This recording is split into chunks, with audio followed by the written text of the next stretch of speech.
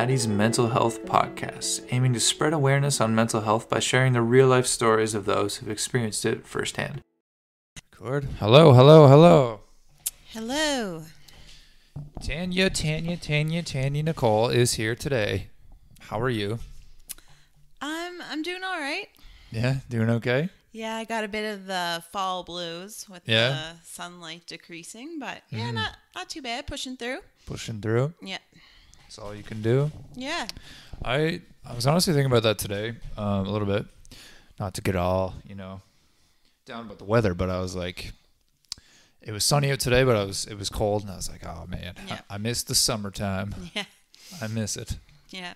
Well, I think, too, like a lot of research shows, it throws your thyroid and everything off in your body as, like, the hours change with the sunlight. Yeah. So even though our sunlight's decreasing, if you even look to the spring, even when sunlight's increasing, it still throws people's bodies off, too. So just the change in seasons can be very hard for people. I'm one of them. Mm-hmm. Yeah. It sounds like maybe you are, too. A little bit, yeah. A little bit. Yeah, the lack of vitamin D sucks in the dead of winter. That definitely affects people, I think. Oh, for sure. Yeah. I try to get out every day anyway for like a while, walk the dogs, get some sun at least. Yeah. Or whatever's left of the sun. Mm-hmm. So thanks so much for coming here and doing this. Oh, yeah, no problem. It's a pleasure. I appreciate it. We've known each other for a little while. You were on the comedy podcast about a month ago, maybe. That's right. Good times. It was a good times. You bring your bunny on the show. Yep, Sir Jack. A little disappointed he's not here today, but whatever. That's fine. I just didn't want him stealing my thunder. He stole the show on the comedy set, so it's all about me. Yeah. It's all about me today. Fuck that bunny. It's about me today. Yeah. So we know each other for a little while. We met at the comedy open mics. Yep.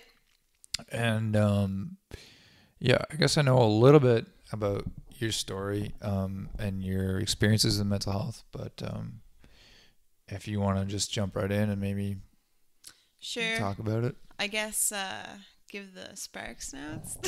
Yeah. I was diagnosed with bipolar disorder I think I was maybe 23, 22. To be honest, I wasn't accountable and did not want to accept that diagnosis. So I went on to do my own thing. And looking back, I definitely avoided providing myself with a healthy lifestyle because I wasn't being accountable for my mental health. There's nothing wrong with me. Anyway, I always was like a go-getter. I've done a lot of different jobs and pushed through, and I've done different degrees, a lot of stuff in the arts with acting and writing and painting, and then eventually you crash. So when I was in nursing school, I had a lot of stuff going on with my family, addictions running my family, and my father almost died on 3 occasions due to his drinking. And I was in the accelerated nursing program, and I just crashed. And I went from one of the top students to just basically failing. And what had happened was I was also during this time frame diagnosed with post-traumatic stress disorder, and I had been dealing with those symptoms for years, but I was so used to it. Even as a child, those types of symptoms became a part of my life so naturally I didn't realize I was suffering from PTSD. If you look at the DSM-4 today, the Diagnostic Manual of Psychiatrists, you can actually see where there are more diagnoses pertaining to children with stress disorders. So if we went back in time, I probably would have been diagnosed very young, had of that diagnoses existed then. But yeah, so I deal with bipolar. I'm type 2. I deal with PTSD, and I'm also affected by seasonal affective disorder. The seasons are a big trigger for my periods of mania, hypomania, and depression. And I have extreme depression. So when I crashed in nursing school, I actually drove to the Hillsborough Bridge and walked up and jumped the guardrail and was going to attempt to end my life. The police did intervene, and they pulled me over the side of the guardrail just as I was about to jump. I was taken and hospitalized for the first time in my life, and I actually was in our acute mental illness at QEH for a couple of months, which is quite a long time. Most people are discharged quite sooner than that for acute. But I worked pretty hard in there, figuring out a regimen to keep myself healthy. And being fully accountable now, I will say, when I first was admitted, I did really want to end my life. That was a genuine attempt. And so I have a lot of guilt about this because the staff found me and, it put a lot of the nurses in a bad place, but I actually tried to end my life on the unit as well.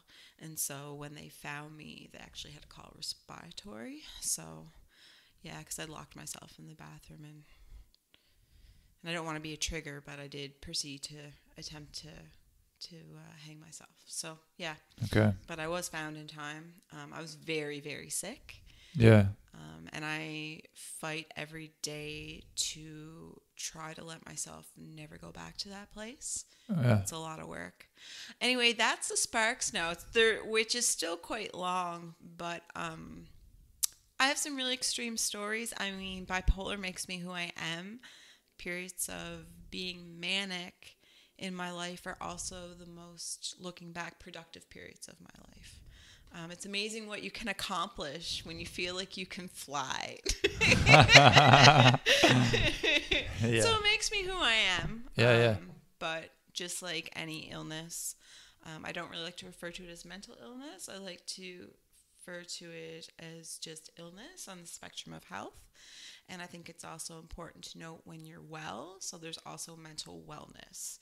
So there's mental health under health, and then you can be ill or you can be well. So I think the trick is focusing on the mental wellness to promote maintaining a positive health rather than focusing on the mental illness, because we want to prevent those episodes if we can. They're going to happen. They're out of our control. I will relapse. Like right now with the seasonal affective thing going on, I am struggling. And I can see myself going backwards, but it's being aware and accountable and trying to keep myself from going to that dark place. Right. Yeah. That was a mouthful. Yeah. Wow, thank you for sharing all that. That's actually something that Margie said. Our mutual friend Margie, who passed away.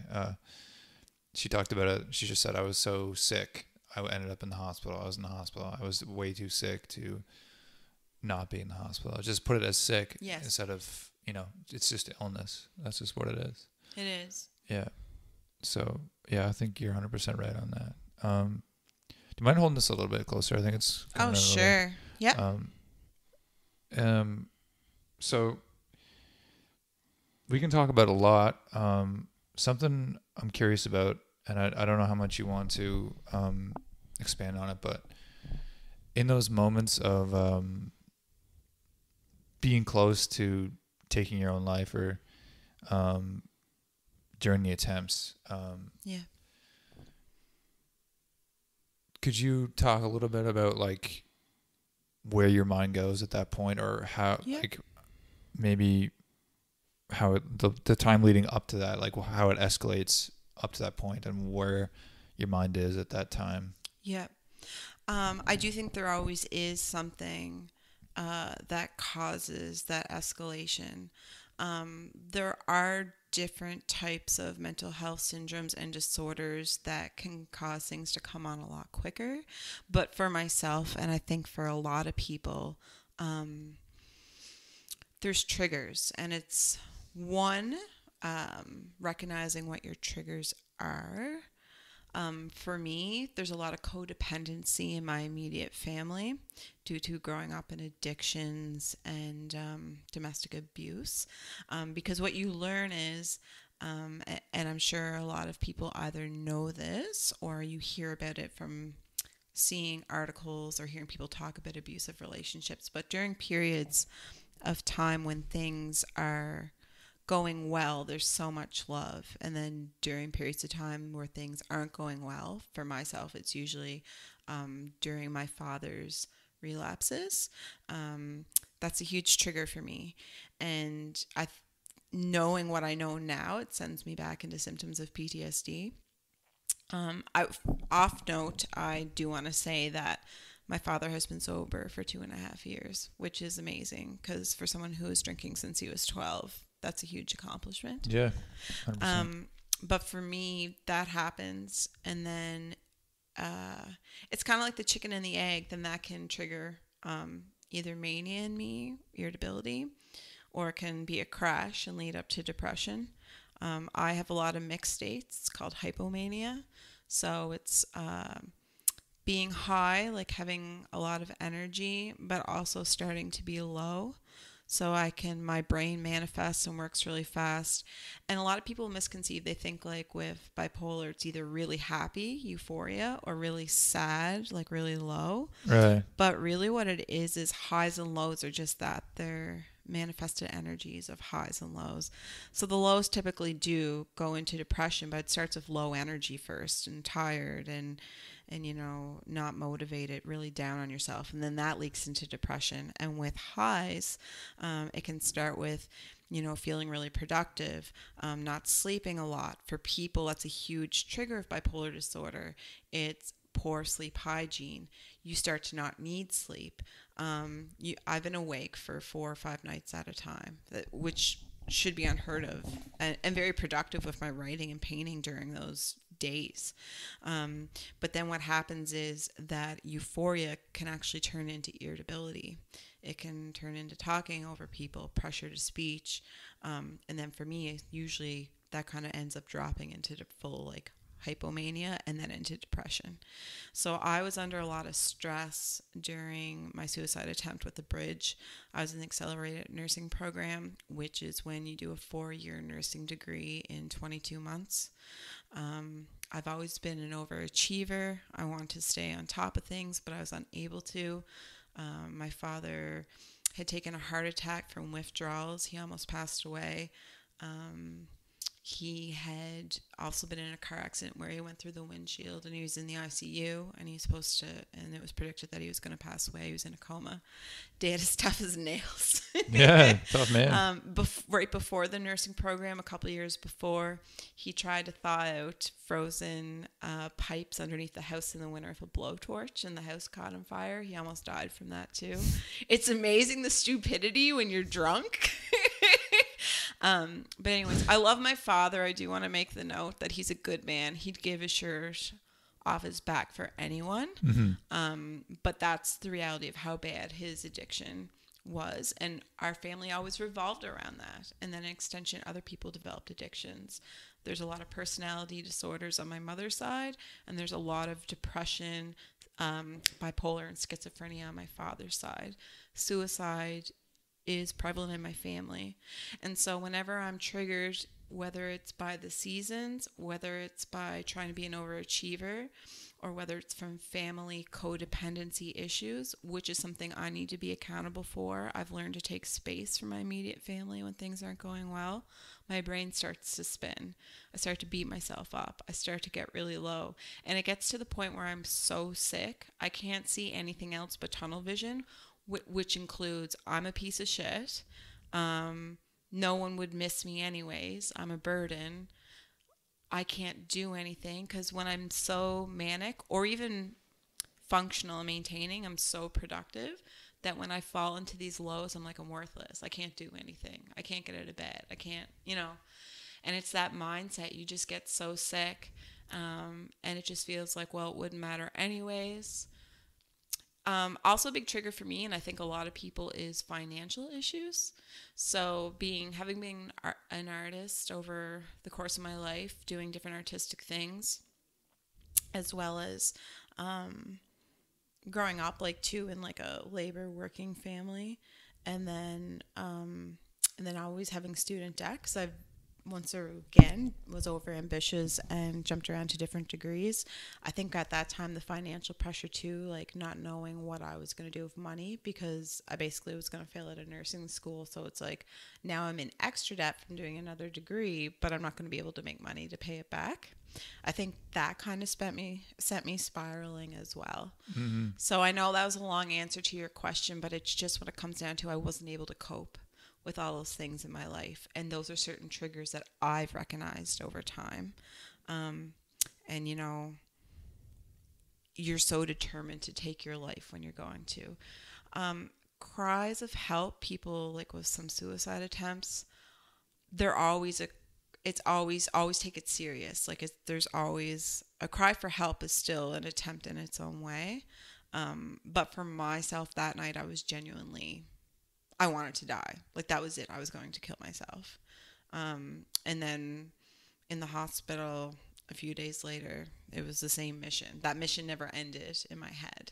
If anything, I was trying to, I don't want to say trick the hospital staff, but like maybe let on that I was doing better than I was, so that I would have when I had the opportunity, I would try to take my life again. I was that set on it. So yeah, like Margie, our friend who just passed away, she was a cute little comic and amazing comic, but she said it well. When you're sick, you're sick. Mm-hmm. And you can't see anything. You have tunnel vision and it's very dark. It's very lonely. And sometimes even you could have all the support in the world, but when you get stuck in that tunnel, sometimes all you can see is no way out unless you take it into your own hands and end your life to get out of that tunnel. Would you describe it as overwhelming pain? I think that yes. Speaking for myself, I'm fluctuate from being in and out of that overwhelming pain every day. Even when I'm high, it's like that expectation that I'm going to fall again. Mm-hmm. So even in those moments of overwhelming pain, I don't want to say that that's the only driving force behind suicide attempt. Yeah. Because I think that overwhelming pain, I think it comes down to not being able to cope with the overwhelming pain and not having coping strategies. Yeah. But yes, the pain is so much more unbearable when you're so sick that you can't cope. Mm-hmm. So I think you're right in saying that, but I think it's important to note that for some of us, we struggle every day and that overwhelming pain is sort of always there. I'm always lonely. Mm-hmm. I mean, I do comedy now. I'm surrounded by friends. My friends are my family, and I still feel lonely almost every day. Because it feels like no one knows what it's like to go through my thought processes. Right. Yeah. Even when I'm high and euphoric and doing really well, there's always that little bird in the back of my head being like, well, you're going to crash again, so you better enjoy this. Yeah. So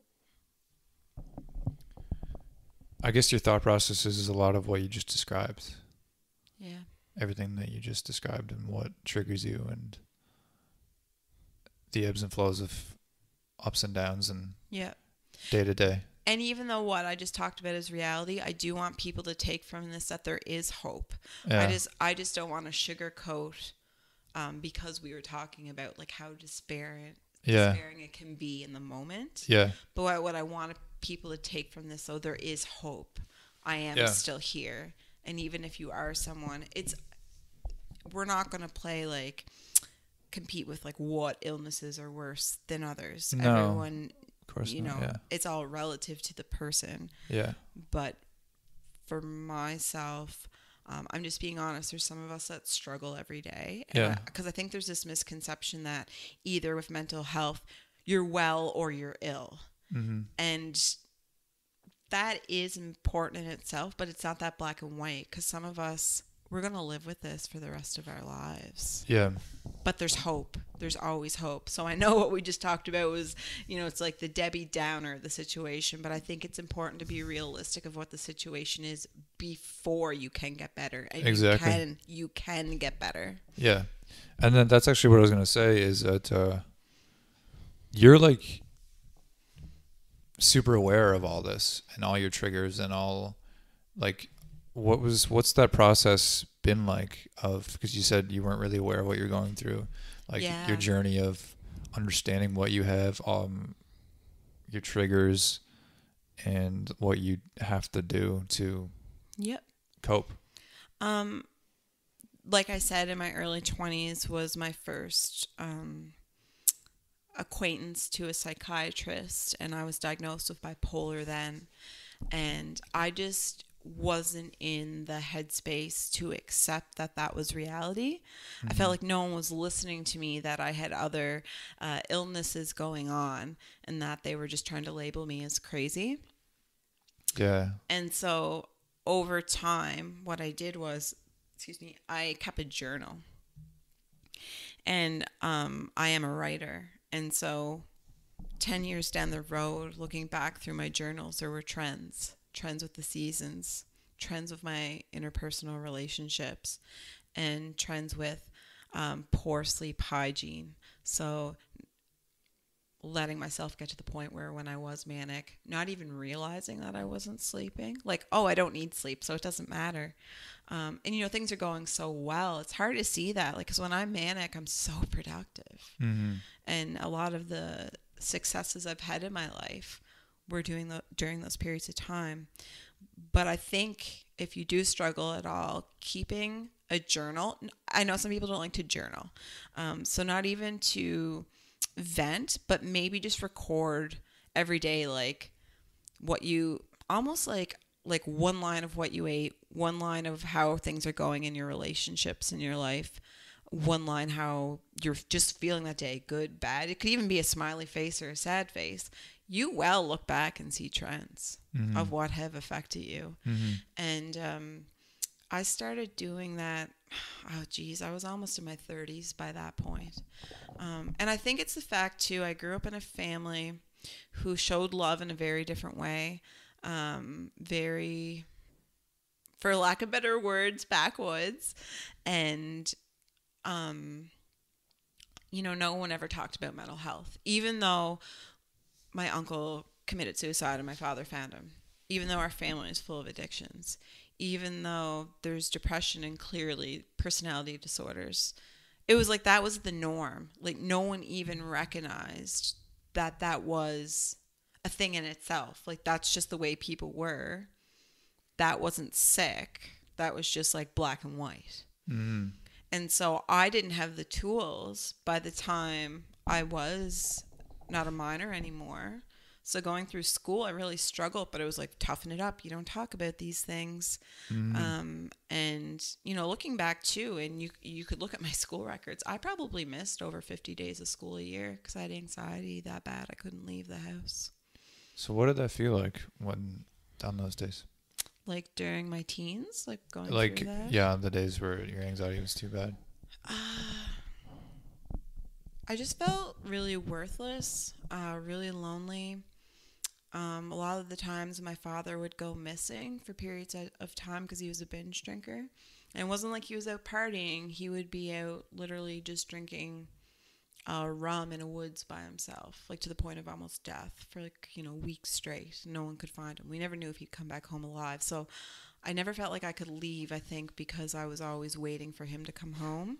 But also, too, this anxiety, because, I started figuring that out probably when I was like 8 or 9, that something wasn't right.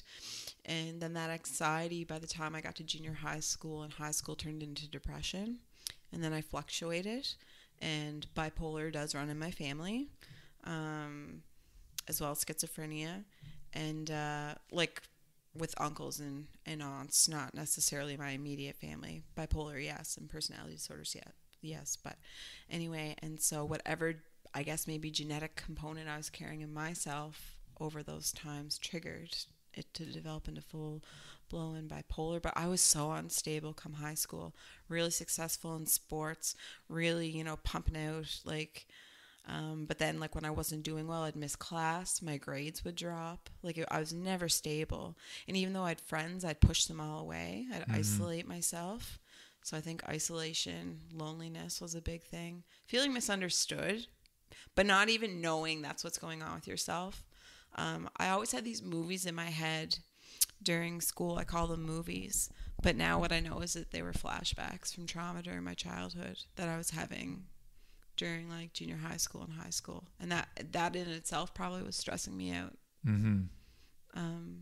Yeah, I always kind of thought everyone had like a TV going on in their head with... So you get flashbacks to things that happened kind of thing? Yeah, and so going into my 20s, these things got worse and worse, but they just felt like a natural part of me. I never questioned it, which sounds crazy in itself, but I never had those tools. I just thought it was a part of me. I thought everyone was affected by their thoughts all the time. And you get really self-absorbed when you're sick. You just focus on yourself because it's a strange, weird cycle. You hate yourself, but you're so self-absorbed in your own life because that's all you can focus on. And those trends carried into university, doing really well, being high in class, and then dropping and almost failing sometimes and not showing up for class. Just very unstable during my academic careers. My art, being able to pump out enough art for an art show in a month and barely sleeping, and then crashing and not be able to produce more than like 2 or 3 pieces in the year after that. Writing, you know, I won 5 Island Literary Awards in my 20s. And then I went on and I published a book and like had publishing in different things. And then when I went back into nursing school and crashed again, I've barely been productive artistically since. Comedy has been a huge coping mechanism going into comedy. Yeah. I just go on tangents, Matt. Sorry. It's like pretty heavy. It's just, I guess I don't talk about it a whole lot. I don't have this opportunity or this platform. So sorry if it's a lot. No, it's great. It's great. I think it's good to share everything. Comedy's been great for me too. Yeah, you're saying. Yeah. I really I enjoy doing it. It's almost like I just get a lot out of it. I don't know. It's like whether I do good up there, like I'm obviously trying to do good, but like I just get a lot just getting up there and doing it. For sure. It's funny for me. It's a little bit of a love-hate relationship. I get really anxious. I have a lot of bad stage fright, even though I acted for years. I kind of find like stand-up comedy is throwing yourself to the wolves. Like you never know, like it's nothing like acting. Like you're kind of just getting up there naked and telling jokes. You don't know how they'll be received or if they're even funny. Like there's a method. It takes many weeks to pound out your jokes to even feel out like what works generally with audiences and what doesn't when you're solidifying jokes. Like you don't just get up and do, especially with the big crowds above us, This is the issue. It's hard to, because the comedy scene's so small in the island. It's great that it's growing. But because it's so small, there's not a lot of venues for us to pound our jokes out. I have to even figure out if they're working or not beyond the 10 same people Bob is every week. By the way, shout out to the Open Mic Comedy night. Yeah. Every Monday at 8 p.m. there's comedy. We're amazing. Yeah. It's really funny. There's a bunch of comics, not just us. There's about 8 others, and we're all funny, and there's a lot of laughs, and it's a good time. I guarantee you have fun, so you should all come. I might bomb, but it's okay. Come laugh at me, bomb. Yeah. Laugh at us or with us. Yeah, no, it's a good time. I encourage anyone to get up. I think it's very therapeutic, and it's just fun. Ironically, though, because we're doing a mental health podcast, I've been so pleasantly invited by you. We should say it's very ironic that comics are the saddest people. There's not one person that I've met from like Toronto, Montreal, New Brunswick, Nova Scotia, or PEI that is a comic that isn't either mentally ill or are mentally well, but have been mentally ill or are surrounded by people in their life who also suffer from mental illness. Yeah. Like, there's always yeah. I don't know. There's a lot of research on it right now too. Like, so obviously it's a coping mechanism, but I think, yeah, like anything, you have to sort of keep yourself in check. Because for me, even just getting back from doing a little road trip, I think that may have been a crash for me as well. Like doing like jokes at different venues across a couple of different provinces. Like, woo, this is so much fun. And then coming home and being like, oh, it's over. Yeah. How was that, by the way? It was good. I mean, I'm just a baby comic. Like, I'm just starting out. I'm not very good. I have good moments, but I'm not consistent yet. And to have the opportunity to perform in a few other provinces east of Toronto, it's great to see, like, gauge how your jokes lend to different audiences. Mm-hmm. The further I got away from PEI, the further my sense of humor was different from the crowds I was presenting to. So it's learning maybe to edit my jokes so that some of them, I mean, obviously I want to keep some of them local, but it's learning to make material that's accessible to all populations, I think. Yeah. And not everyone's going to find you funny, or maybe you'll only have a few jokes in your set that hit it off with everyone. But it was so great to meet other comics. I think that was my favorite part. And also, we don't have a lot of female comics around here, so it was really inspiring and just nice to like make some female comic friends. Mm-hmm. Yeah, that's great. Yeah, and it was just fun. Like it's a lot of fun doing it. It is, and it's funny, like, because I didn't really know anyone every time I performed at a venue, it actually took the pressure off me, because it was like I didn't feel like there was any expectations. Like here, it's funny. Some people prefer their friends or people they know watching them. They feel supported.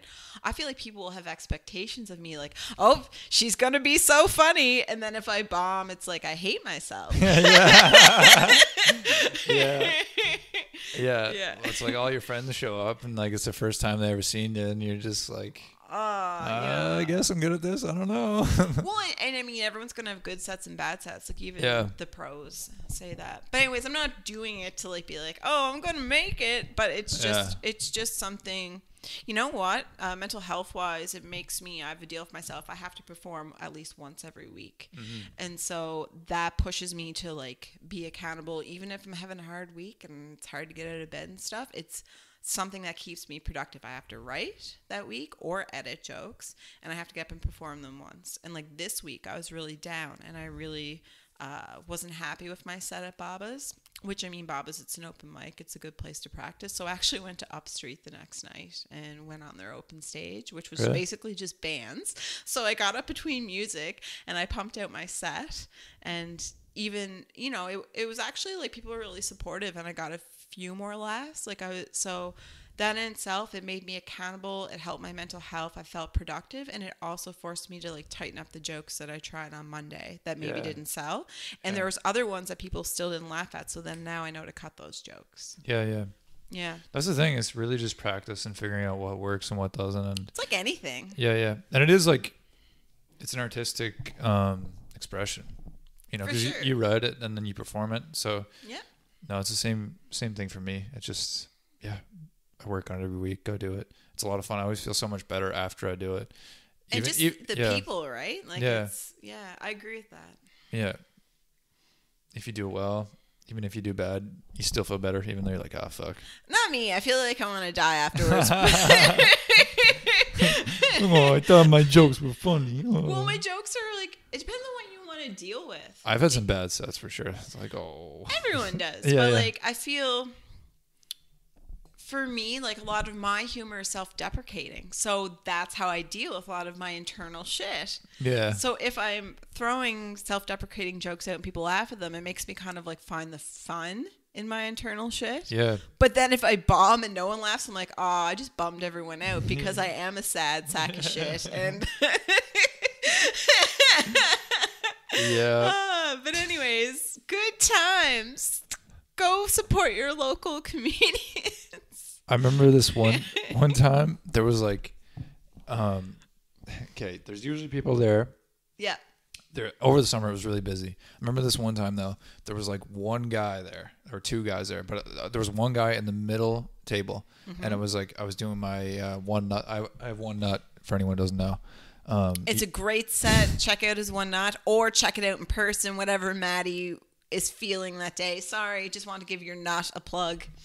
So it was when I first started doing that set. I started getting into it. I have One Knot, and this guy's just looking at me like it's just him, and he's just like, he's like trying to laugh, but he just like, oh, just no laugh, just crickets. I was like, okay. All right. And everyone laughs differently too. Like some people actually may be finding things funny, but they don't laugh out loud. Or sometimes people are scared to laugh. Yeah. Or sometimes people just hate it, and that's okay. Fuck you, but it's okay.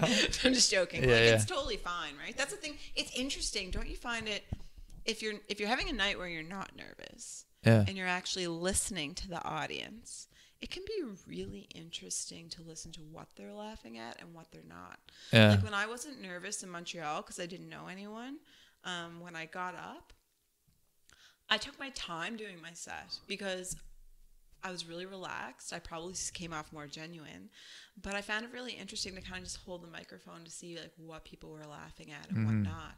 And that in itself is so cool. Like that is what's really interesting for me. So I'm hoping I settle down with anxiety over time.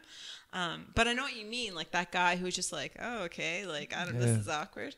It's just like, okay, he's One Knot, I guess. Maybe it was like, maybe he was like, maybe I only have one knot and I never knew. Trust me, you figure it out at a young age. Something's different. But anyway, that's like the next level, right? Is like actually listening to the audience and being like, oh shit, this doesn't work. Maybe I'll hit them with this.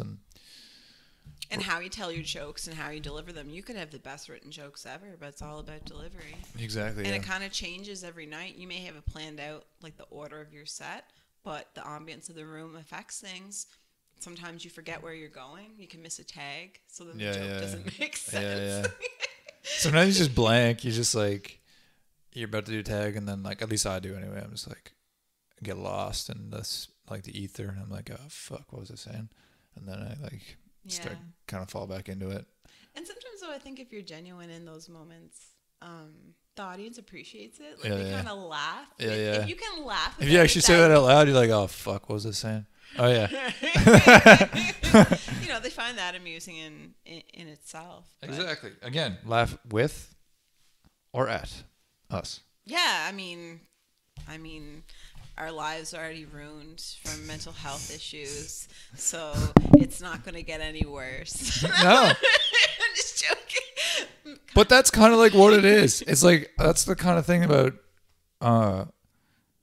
people doing like comics. It's like, there's a thing where like they're willing to go through embarrassment because something, they don't give a fuck about it anymore. I don't know. It's like, or maybe you're working through something too to get to the point where you don't give a fuck about it. Yeah. And I think that's when the best jokes evolve. Like that's how they evolve. Yeah. It's not. Some people think it's just getting up and improvising and saying jokes, and there are people who are talented and can do that. Yeah. But that's a different process in itself. Like, it's a lot of editing. And a lot of self-deprecation. And like Maddie said, a lot of just learning to not give a flying fuck. Yeah, that's what you got to do. Yeah. And we're just noobs. We're baby comics. And infants. we're just getting by every day like everyone else. But that was a long tangent on comedy. So if anyone was interested, there you go. Oh yeah, mental health. We're just avoiding the elephant in the room. Yeah.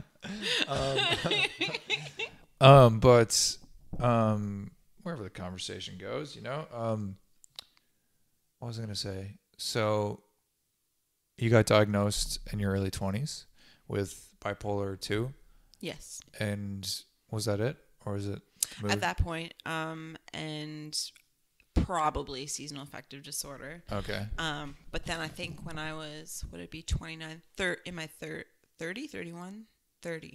I was, when I started actually reaching out for help again, I was diagnosed at that point also with PTSD. Right, yes. Okay. And like officially with seasonal affective disorder. Okay. And it's thought, if I would have went for help and actually taken care of myself, I would have been diagnosed with all of these things a lot earlier in life. Okay. But that's not how it went, so. Right. Yeah. So just so we're clear, I think bipolar 2 is, what's the difference between bipolar 1 and 2 is 2 you have like many episodes, whereas 1 you have 1, or is something like that? Sort of. So, in some ways it's all semantics trying to stick people in boxes, but with type 1 it's typically people who operate when they're not well with mania. They don't necessarily experience the depression, or they've only had one huge manic episode. And when we say huge, like something, someone thinks they can fly, or they think, they're it's very delusional. Like their thoughts are so euphoric and so big, it usually incorporates a big delusion. It's like psychosis almost, or exactly. But you can also get psychosis. Hello. With bipolar type 2. Yeah. Yeah. And so bipolar type 2, it's more, and a lot of people, they'll go from a diagnosis of type 1 as time goes on into type 2 diagnoses, because type 2 has a lot of depression, and then with oscillating hypomania, which I explained earlier, where you're manic but maybe not completely out of control, but still affects your life. You can still be delusional, all those things, just maybe not as extreme. Or you can still have episodes of intense mania as well. But you're right, it's more of an oscillation. And there's also a misconception that like you switch like that. It's over time. It can be over weeks or even months, depending on what your triggers are. Okay. Right.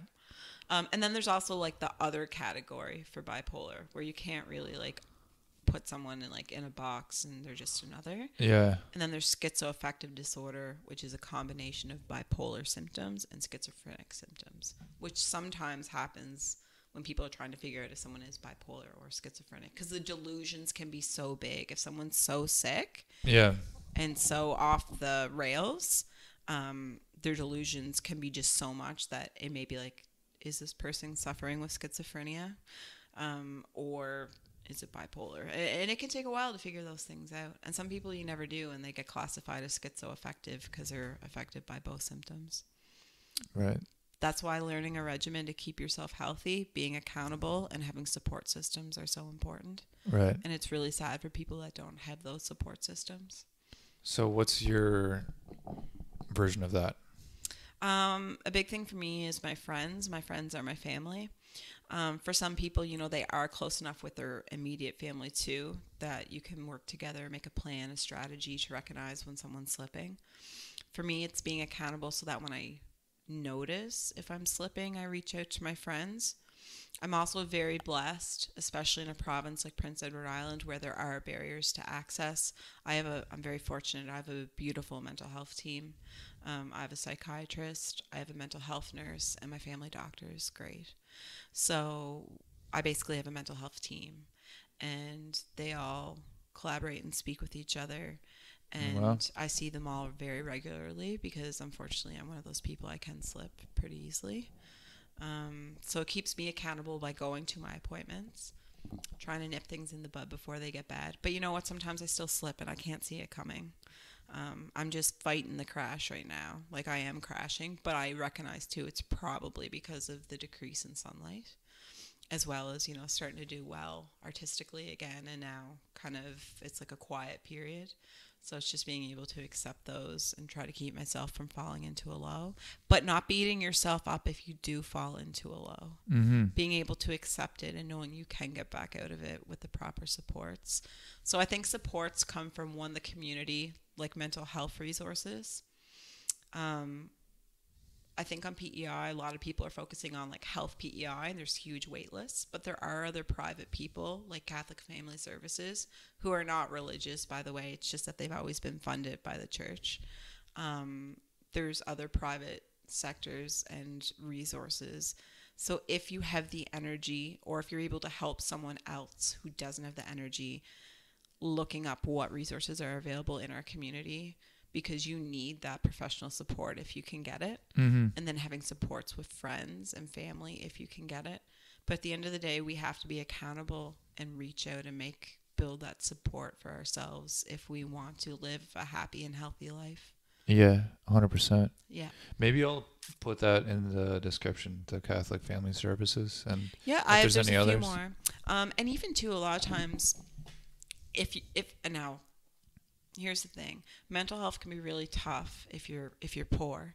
So living in the lower class, you don't have access to benefits, health benefits, if you're not working a good job, a high-paying job, or if you're not working at all. Of course. And so what happens is you can't afford private treatment, so you go on wait lists. The problem is, one thing I'd like to say, and if anyone is listening to this podcast or to this particular part, please remember, if you do have health benefits, rather than going on wait lists with health PEI and taking maybe the spot from someone else who needs it, please consider using your benefits until you get into your psychiatrist.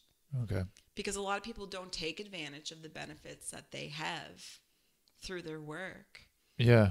Research has shown it in Charlottetown. Yeah. And then that just is going to back. I'm not saying everyone's entitled to accessing resources through health PEI. I'm not saying that they're not. But I do want to remind people there's a lot of people on the wait list that are in poverty and they have no other resources. No other options. That makes sense. So, yeah, and recognizing too, like, so a lot of it's education, and if people are too sick, they can't educate themselves. So I'm not blaming anyone. If you're working even a great job and you are not doing well, and there's, you're not going to take the time to research these resources. So I just wish our community, if we could find a way, like even you just sharing that in the description, it's going to help educate people on what resources are there. Yeah. Because the thing is, we don't have a lot of psychiatrists. The wait list is years, and people need that, no matter what class you're from, lower, middle, high. But it is a lot harder. There's a lot more barriers for people who don't have a lot of money to access mental health support. Yeah. Yeah. Years is a very long time. Pardon? Waiting years is a very long time. Ridiculous. If you're in dire needs, waiting a month. What I will say is we're going to have a mental health campus built on the island. They're putting in, I think it's like $100 million funding into it, which will be great because we'll have a specific hospital, not just Unit 9 in QEH or the unit up in the Summerside Hospital, which those are meant to treat acute episodes. So if someone suddenly gets sick or if they're starting to not do well, helping set them up for success to put them back out in the community. And then we have our long-term one, very small Hillsborough Hospital, which should be condemned. It's very run down. So the mental health campus will be a hospital community that will have a hospital specifically designated for psychiatric needs. Yeah. It'll be a better version of our live-in Hillsborough Hospital, and there will be more acute resources. So I'm hoping as that develops, it's going to help educate the community and provide more resources. PEI is a very high rate of addiction. Addiction goes hand in hand with mental health. There's people who they can't be discharged from the hospital until they have somewhere to legally go and live. And a lot of people are homeless because of addiction, and then our homeless shelters are overrun. So it's a string of problems that are causing these issues to what people can access because everything's getting backlogged. Everything's basically on back order, and so the list just keeps. So yeah, we just need to all work together. I think it needs to become a community initiative, not so much a political one. Maybe working with politics to help the community, help ourselves, but I think we need to take a more holistic approach on helping one another. That's going where the Hillsborough Hospital is now, right? I think so. And to be honest, I don't know. Obviously, I'm not inside the government. I don't know a lot of details, but I'm just hoping that this offers people hope. Mm-hmm. We're so focused right now on what the system doesn't offer us, because we need to advocate for ourselves, and there's so many people that need help and they're not getting it, and it's not appropriate. The resources just aren't there. Like we said, there are some that people aren't aware of, and that's going to have to be educating everyone what they can access. But I do want us to focus on the fact that there is hope, and that if we all come together, that maybe moving forward, we can make the system better. Because sometimes when you get too stuck on the negatives, you are putting a wall between evolving and moving forward. Yeah. Yeah. Yeah, you're like focusing on what's not there when you could have been fucking building what could be there. Yeah. And, you know, even us as people who suffer, our friends that suffer, our family that suffer, everyone's just so mad. And I don't blame them. And people are starting to listen. We need to advocate for ourselves, and people are pissed off. That's great. Like, I mean, keep fighting for what we need. But I think we also need to start, like you said, building bridges and working with who can build these things. Maybe we should have a say in what happens with the development of this mental health campus. You know, maybe we shouldn't just leave this in the government's hands if we want it to be what helps us. Yeah. Yeah. Building positive relationships moving forward so that these barriers can come down. This is a very serious podcast. It's super serious. Which is very unlike our relationship as friends. Yeah. It needs to be said, though, so I'm really... it's a privilege that you invited me here to talk about this stuff. I appreciate it. No, I love everything you're saying, and I really appreciate like you opening up, and anyone who comes on that opens up, because I know it's like it's not an easy thing to do, to come on and open up and really, share. Well, you're creating a safe space, Matt, and I think that's important. And I hope people, what they're getting from any of this, that creating safe spaces for ourselves and for others is key. Yeah.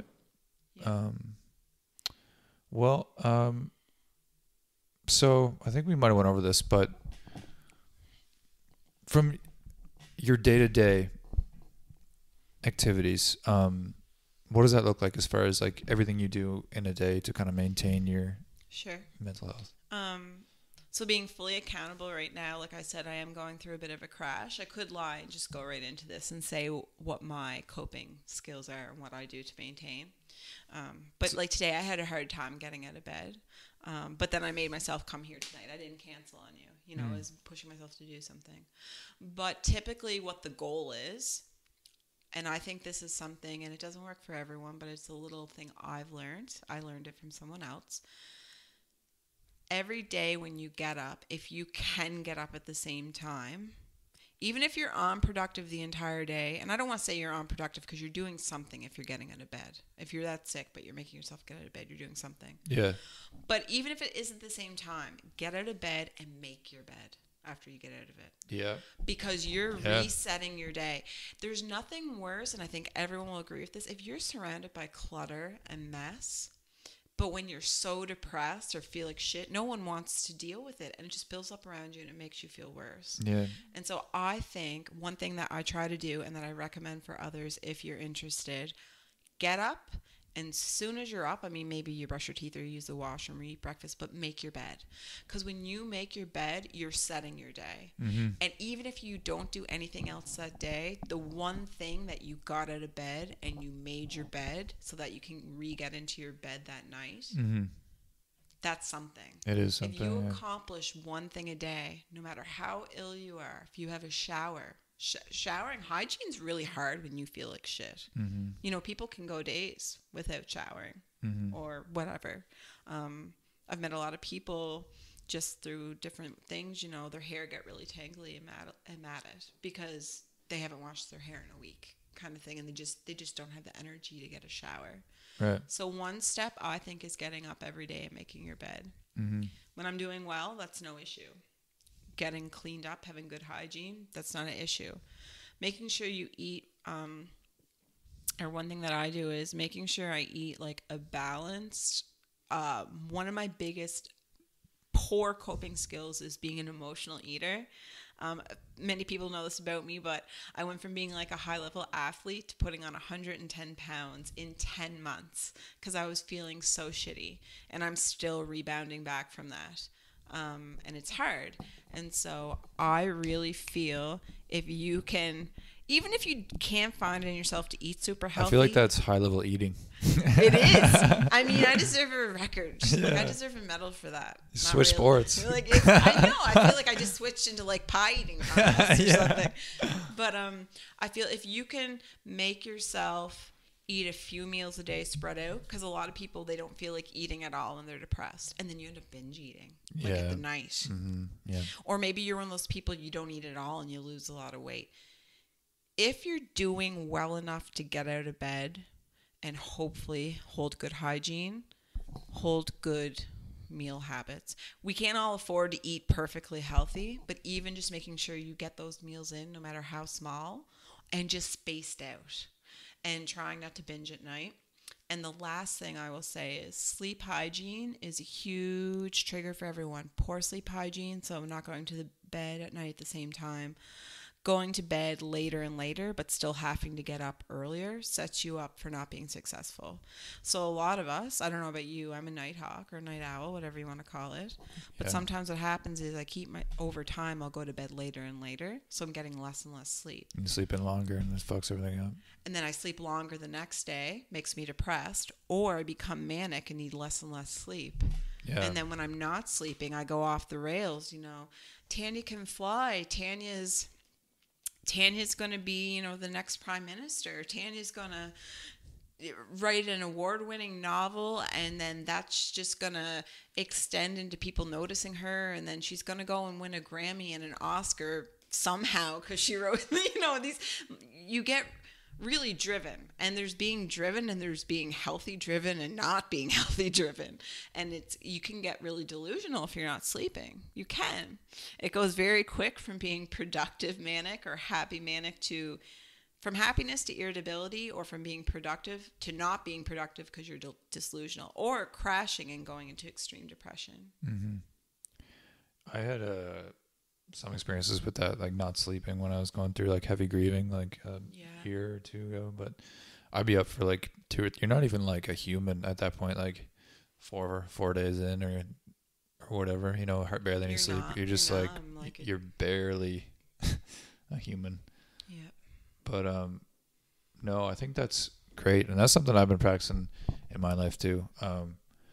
Making the bed as soon as you wake up, and clutter, because that's, like, I find it's all just things that, like, it's kind of an extension of your mind if it's really cluttered. So, like, anything that needs to be done, I try to just do it. If something needs to be cleaned, the dishes, whatever, if I just do it, I just feel better. And that's a regimen in itself. Yeah. You're trying to nip something in the butt before it happens, because when you get down, the clutter will build up. You don't want to do the laundry. You don't want to do the dishes. You don't want to get out of bed. You stop making your bed. These are all things that will add up over time if you're susceptible to falling into depression. Mm-hmm. I know you're leading this interview, but I feel like I'm taking control because it's all about me. Of course. I'm just joking. But I just wanted to ask you, like, you just talked about grieving. Yeah. And so, I mean, what I talked about was really heavy because I was on the other side where I tried to commit suicide. So I know that could have been, it can be a trigger for someone who's lost someone to suicide and who's grieving. Mm-hmm. So I guess, like, maybe like caution to people watching this, like, depending on what side of the table you're on, like, do you know what I mean? Yeah. What I mean? I see what you're saying. Yeah. Remember, remember there's hope. Like, Matt went through a lot of grieving, and I'm sure you're doing really well. Yeah. For yourself. Yeah. And I put the work in to keep myself well. Yeah. I think creativity plays a big part in that, seeing what keeps you happy and not letting go of that. Yeah. No, I think, like, before now, you telling me that story might have been a way bigger trigger, Yeah. And we did talk about this before recording this podcast. Yeah. About what is potentially triggering and not. Yeah. But I didn't really, feel triggered, but that's really only because, and it's kind of what you just said, like, the grueling work that I put in the last 3 years of every day fighting through it, and doing those things to maintain my mental health every day and work through it. And you really just have to go through it. Like, and it's okay to not be okay. Yeah. Like, you have to go through it. You have to be sad, angry, cry for hours, not sleep for days. Like, you have to go through all the motions, and then eventually, at the end of it, you get somewhere. But like, yeah, I don't know. It's you get there through work and accountability, like you said, I think.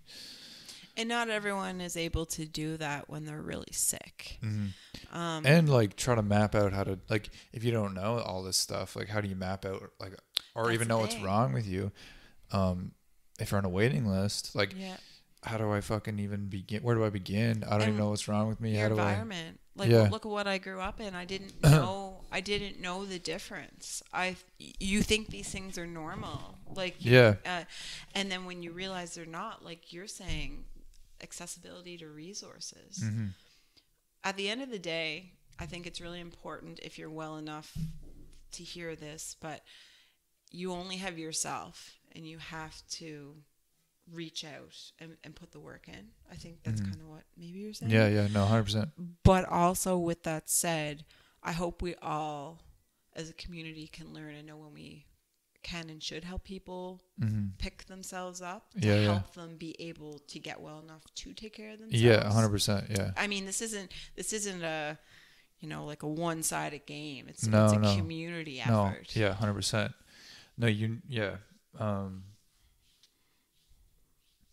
yes, you need to seek help. You need to you need to go to the resources. You need to find out where you're at, what's going on. You need to talk to somebody. You need to have connections. You need to have, your family, your friends, people you can talk to. You need all that stuff.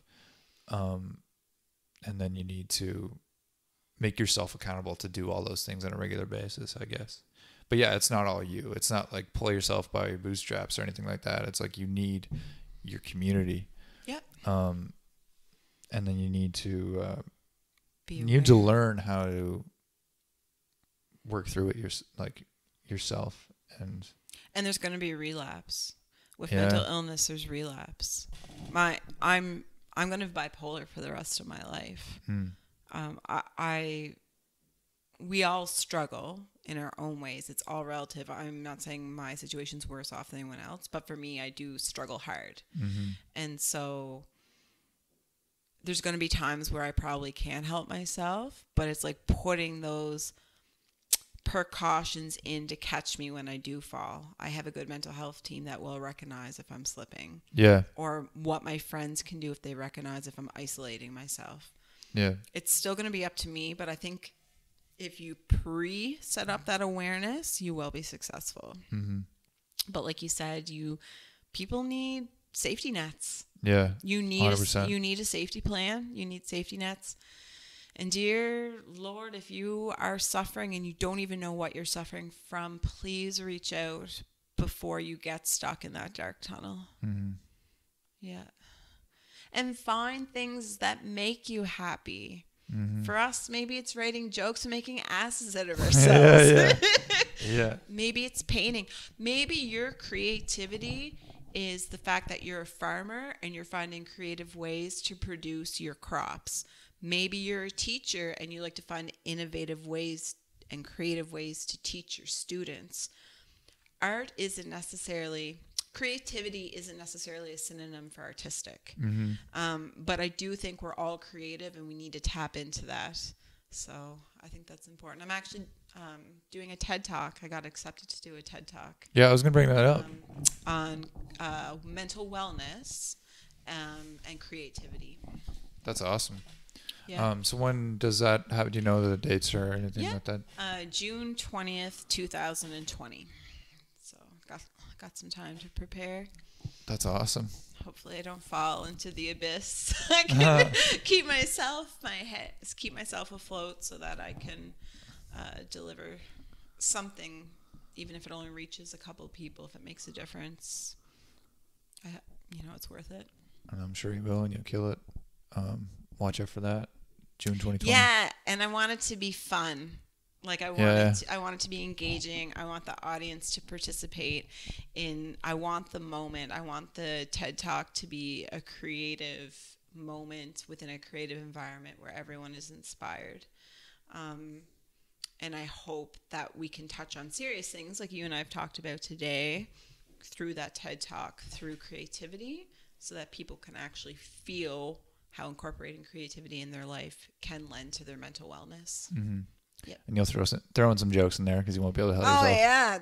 Yeah, no, I just want it to be depressing, and I want people to go home super monotone and like super bummed out. And no, maybe Jack will come. Maybe I'll roll Jack onto the stage. If you don't know, I have a rabbit. His name's Jack. He's cool as hell, and he is with the times.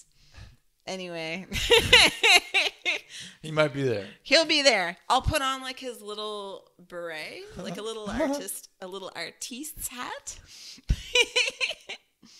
Yeah. I love what you said about creativity though. I do think we're all creative in our own way. And I think yeah, I think like I've said this before. I don't know if I said it on the podcast, but I think suppressed creativity is one of the saddest things in the world, and I think it's also like what creates a lot of sadness. Suppressed creativity, when people can't be creative in any way. I think a lot of people don't think they are creative, or they never tap into that creativity. It's like losing that inner child. Like if you just become monochronic, doing your 9 to 5, put your time in, you live to work. You don't work so you can live. You just live to work, and you're just doing your thing. It becomes monotonous and a really sad place to live. Yeah, 100%. Yeah. I'm going to butcher this information, but I seen this, I think it was a study, and they studied the ability of children at a young age to, I think it was like make up a story, or do you know what I'm talking about? Or I think it was like to make up a story. And anyway, some sort of creative venture. Mm-hmm. It was either writing or drawing. Mm-hmm. And they had no problem with it at like 6 years old. And then at like 8 or 9, the most of them had no problem with it. And then like as they got older, less and less of them could do it in like a creative way. Oh. Or it's like the system, because it's like you have to draw on the lines, and like if you don't, I think a lot of people think like if they don't fit into like the traditional artistry, like I can't paint, I'm not very good at drawing, I'm not creative, and they just leave it at that, right? Mm-hmm. So it's like we're kind of told, or like we think in the society that because we don't fit into that box, we're not creative, and they kind of shut the door on it. Yeah.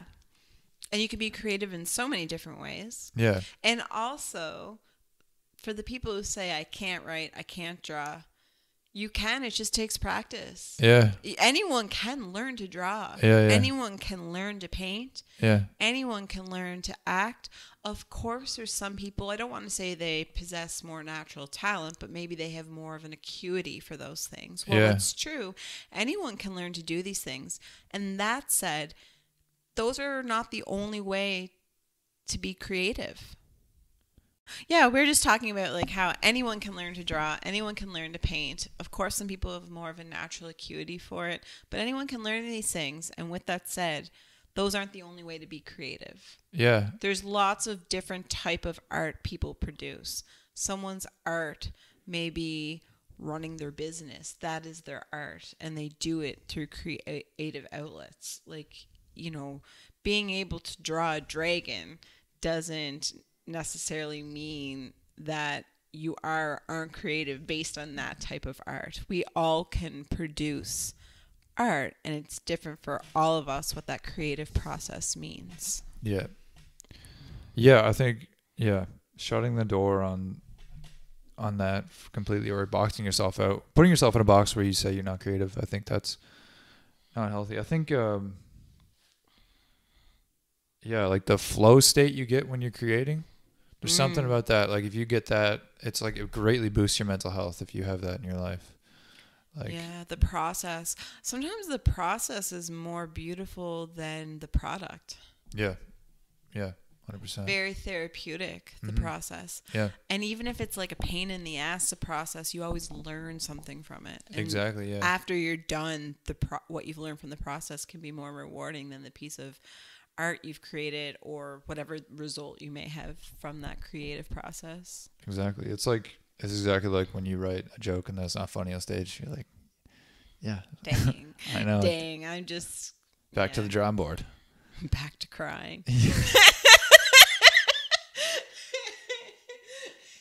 We all deal with our failures in comedy differently.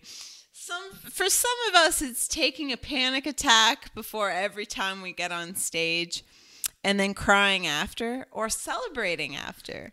And for others, it's learning and being really happy with that. We're all different. Thank you so much. And that's the end of that. This has been Maddie's mental health podcast. Oh my God. Yeah. I think maybe we should wrap it up on that. I think a lot good was said. Is there anything more you would like to add or say? Final thoughts? I don't know. You guys just listen to me ramble and take over Maddie's podcast for the last hour. But I just want everyone who's listening, if you can take solace in the fact that there is hope, and hope manifests itself in many different ways for many people. But if you're not feeling well, or if you have someone around you who isn't feeling well, educating yourselves or to find information even for others and what resources are available, building a support network with family and friends. People are so fortunate that have people in their life that care about them. For someone who's really struggling and you feel alone, please reach out or find outlets or make a plan that can make you successful before it gets worse. And if you aren't well enough and you just can't see the light, that's okay. It's okay to be not well. Don't beat yourself up if you fall off the wagon. Don't hate on yourself. But if you can try to embrace it in a way that there is light at the end of the tunnel, you're going to get so much further ahead. And I really, really just want people to remember there is hope. Some of us fight for our lives every day. Some of us, it only will happen to us once in our lives. And for some of us, it comes and goes. But just remember keeping yourself well. It's a spectrum. You can do it. You can put the work in. You can make a regimen that keeps you healthy. Maybe that regimen has to evolve when it stops working. But there is hope. There's always hope.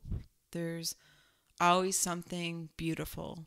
You could be walking down the road and everything just feels like dark rain clouds around you. But maybe there's a piece of grass that's growing up in spring when everything else is mud. Or maybe it's watching the leaves grow in the trees. Or maybe it's watching them fall off and knowing that they're going to bloom again the next year.